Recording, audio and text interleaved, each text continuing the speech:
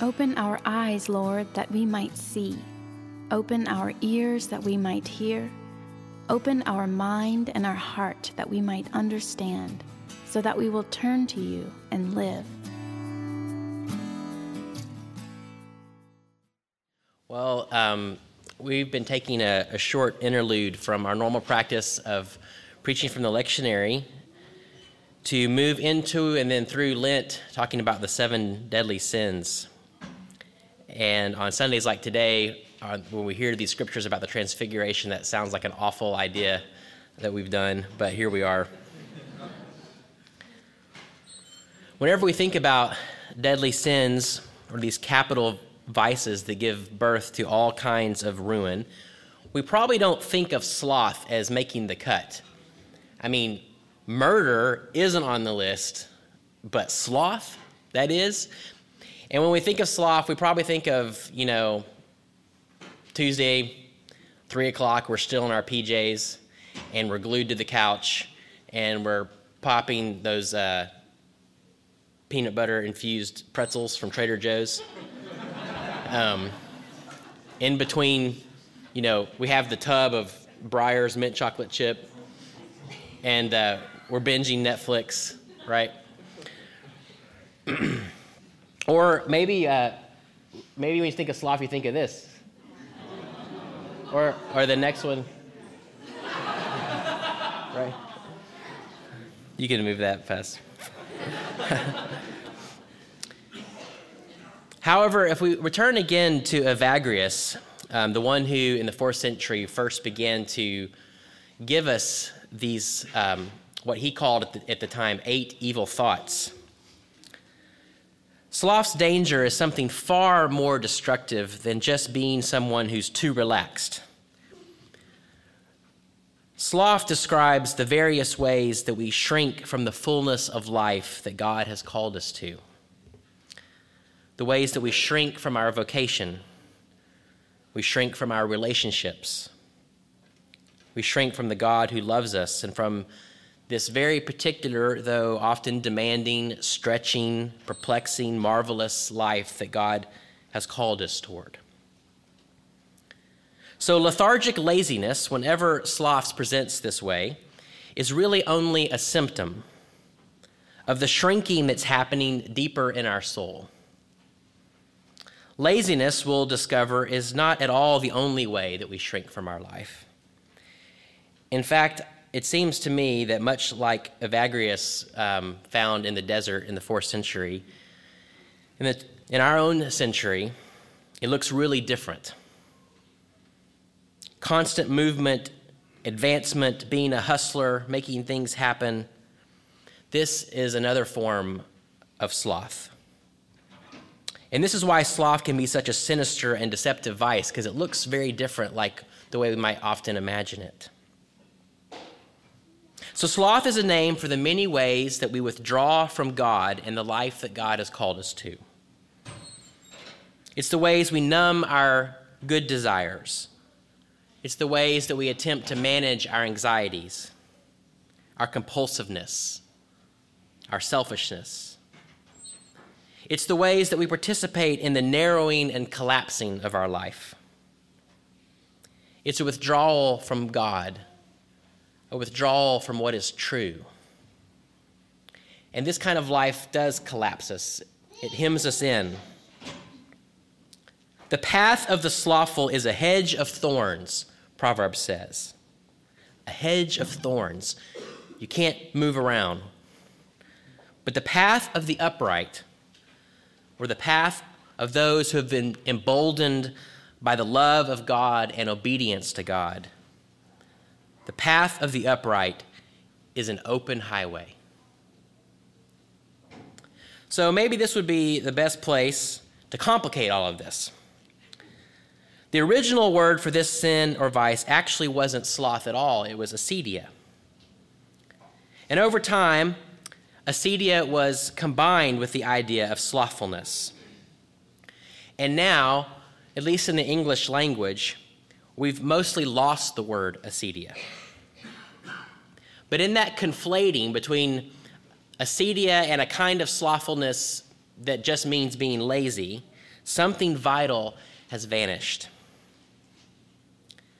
Evagrius actually believed that acedia was perhaps the worst of all 8 of the evil thoughts that would assault the desert monks, because it described that leech that drained the monks' energy from their life of devotion to God and distracted them from the simplicity of attentiveness to God and God's presence in and around them. This is why Rebecca DeYoung would say, sloth has more to do with being lazy about love than being lazy about work. So, yes, it does all come back again to love. Love of God, love of neighbor, proper love of ourselves. It's almost like Jesus may have called this the greatest commandments or something. So, here in Romans chapter 12, how Paul describes the movement, the action, the zeal, the fervor of love in action. Love must be sincere, Paul says. Hate what is evil, cling to what is good, be devoted to one another in brotherly and sisterly love, honor one another above yourselves, never be lacking in zeal, but keep your spiritual fervor, serving the Lord. Be joyful in hope, patient in affliction, faithful in prayer. Share with God's people who are in need. Practice hospitality. This is love in action. It is zeal. If there's one thing that we modern, very attuned, abandoning the old ways that are small and foolish, there's one thing that you probably, though, would hardly ever call us, and that's zealous. Zealous sometimes is something we're embarrassed about. But Paul calls love in action to have a zeal to it. Fueled by the love of God, we step into our life with hope and energy and conviction and action. But whenever we are under the oppression of acedia, we withdraw from our life. Under acedia's sway, love goes dormant. Our life collapses into itself. Acedia describes our attempt to escape the burdens and complexities that always accompany the long life toward love. Aquinas describes sloth as our aversion to the divine good in us. In other words, sloth or acedia acts as the ways that we run from the truest thing about ourselves, that we bear God's image and God's breath, that if we've said yes to God, God's very life through the Holy Spirit defines our truest essence. But why would we ever do that? Why would we abandon that? Why would we allow that energy to drain from us? Probably lots of reasons, but maybe we're averse to this divine good because we've grown hopeless. Maybe it seems too difficult. Perhaps the responsibilities seem too large, too overwhelming. Perhaps we're lured away by other shiny seductions. Year 5 or 6 of our marriage were probably our hardest years to date. And there was a lot of things that got revealed, mainly about me, how selfish I was.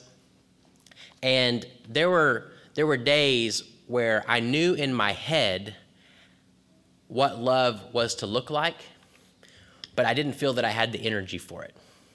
And if I go back on it, there's probably lots of reasons. One is there probably were moments where I did feel hopeless. It seemed like the marriage that we had was a place we could never get back to again. And I remember thinking, I just don't, this is too hard. It feels too hopeless.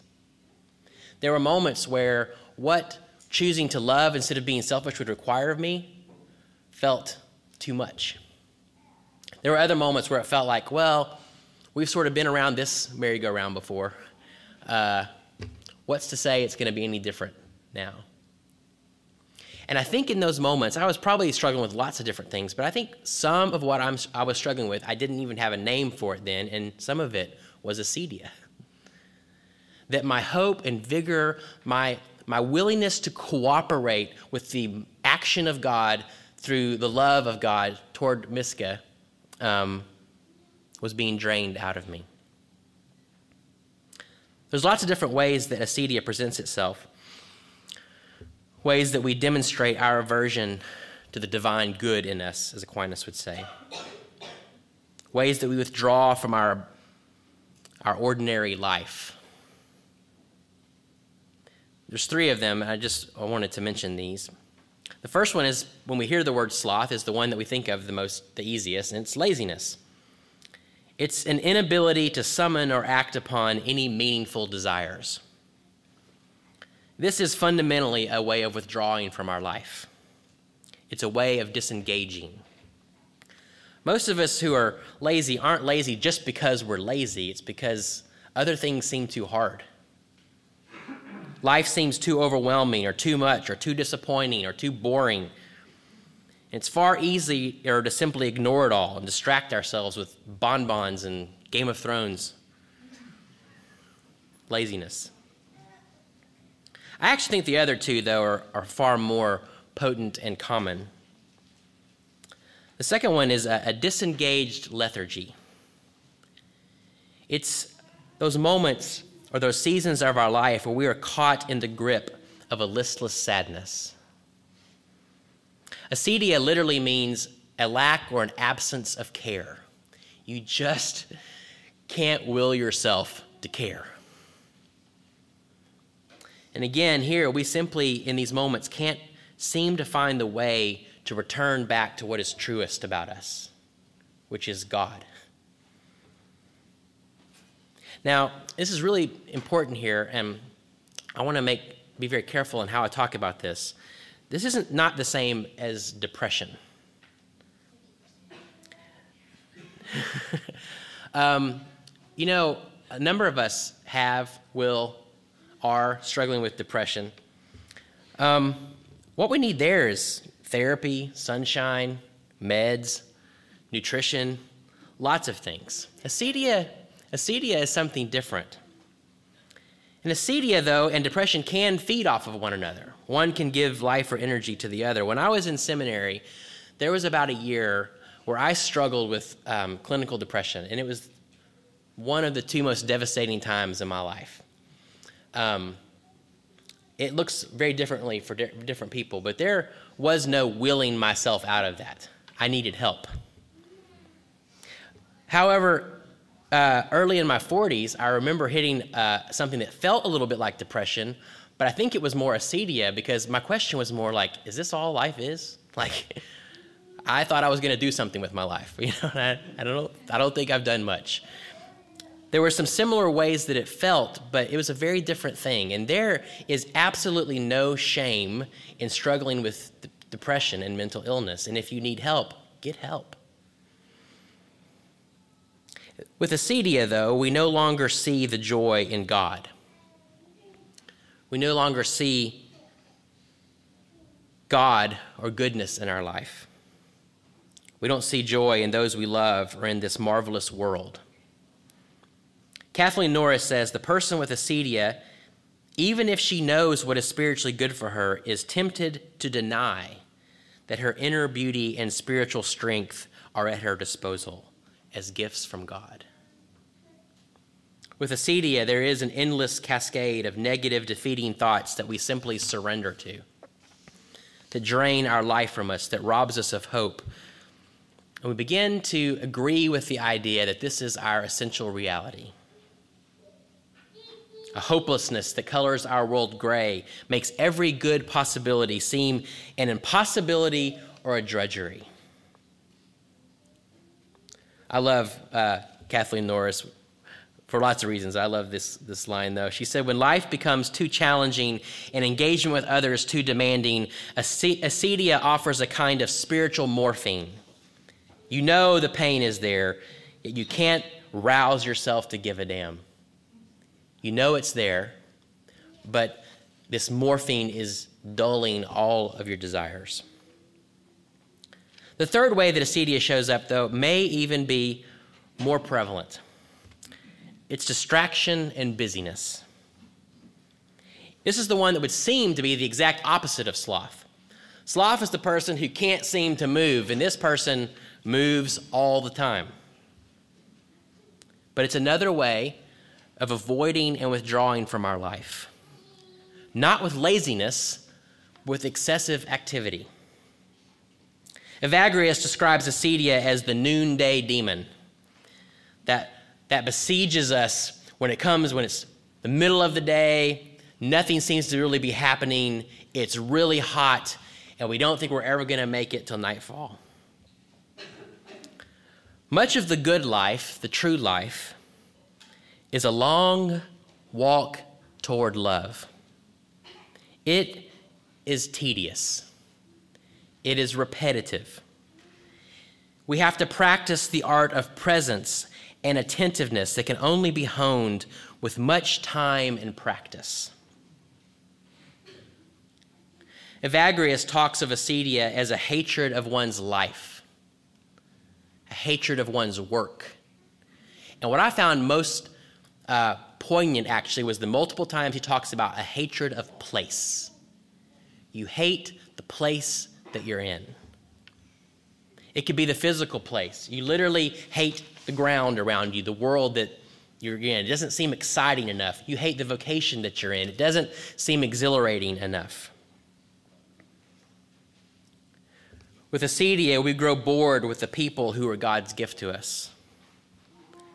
We're bored with the tasks before us.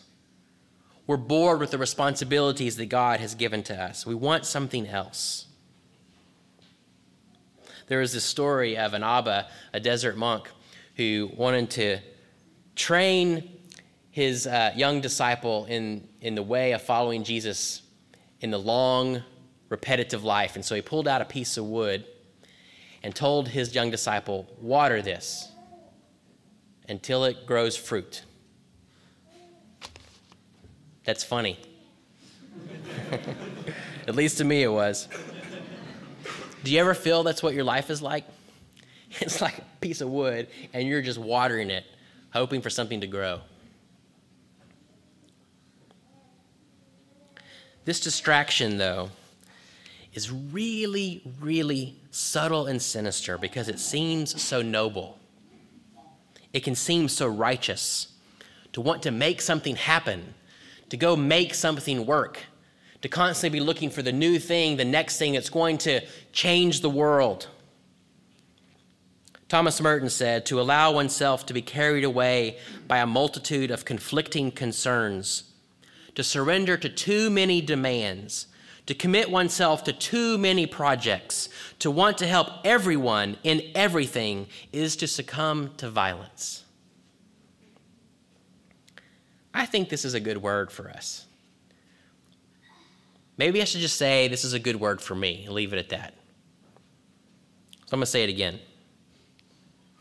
To allow oneself to be carried away by a multitude of conflicting concerns, to surrender to too many demands, to commit oneself to too many projects, to want to help everyone in everything is to succumb to violence.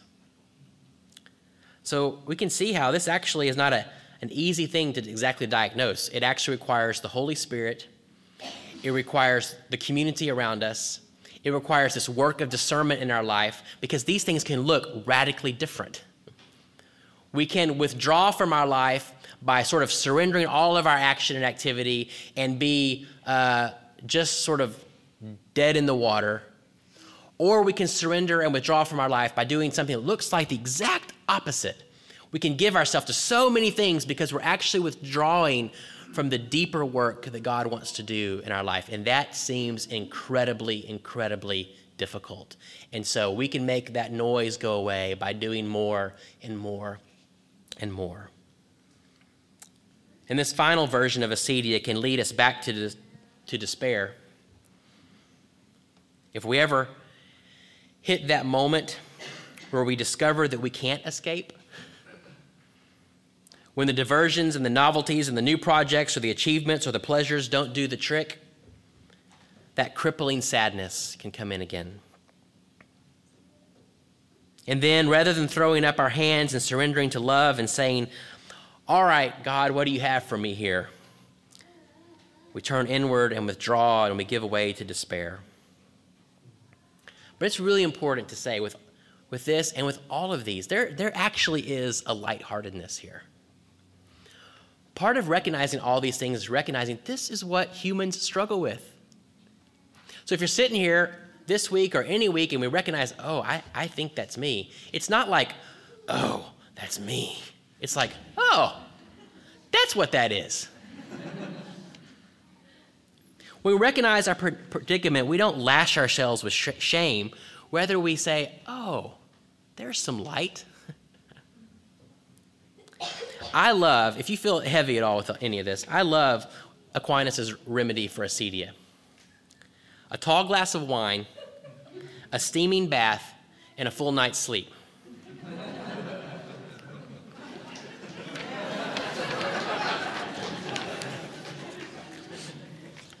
Because remember, sloth isn't typically that we just don't know how to work.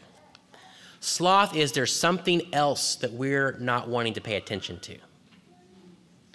So the answer usually isn't just more work, it's actually inner quiet and starting to pay attention. So the practice that we're going to offer or encourage for acedia, if you need to learn how to turn the tide against acedia, is actually Sabbath. It's learning how to have genuine rest in God rather than escape from our life. Maybe it looks like finding a way to set aside some block of time for those things that nurture a heart of gratitude or joy. Maybe you need to literally take Aquinas' advice. Maybe you need a tall glass of wine, a steaming bath, and a full night's sleep. Maybe you need a walk in the woods. Maybe you need a prayerful soaking in Scripture. Maybe you need to do like we've been able to do the last week and stare at those beautiful daffodils in our front yard because they're not supposed to be here yet. Maybe you need a long, leisurely conversation with a friend. Maybe you do need some work. Maybe there's a project that's been really calling something out of you and you know that it's important, but you haven't made the space because of what it might require. And maybe you need to do that.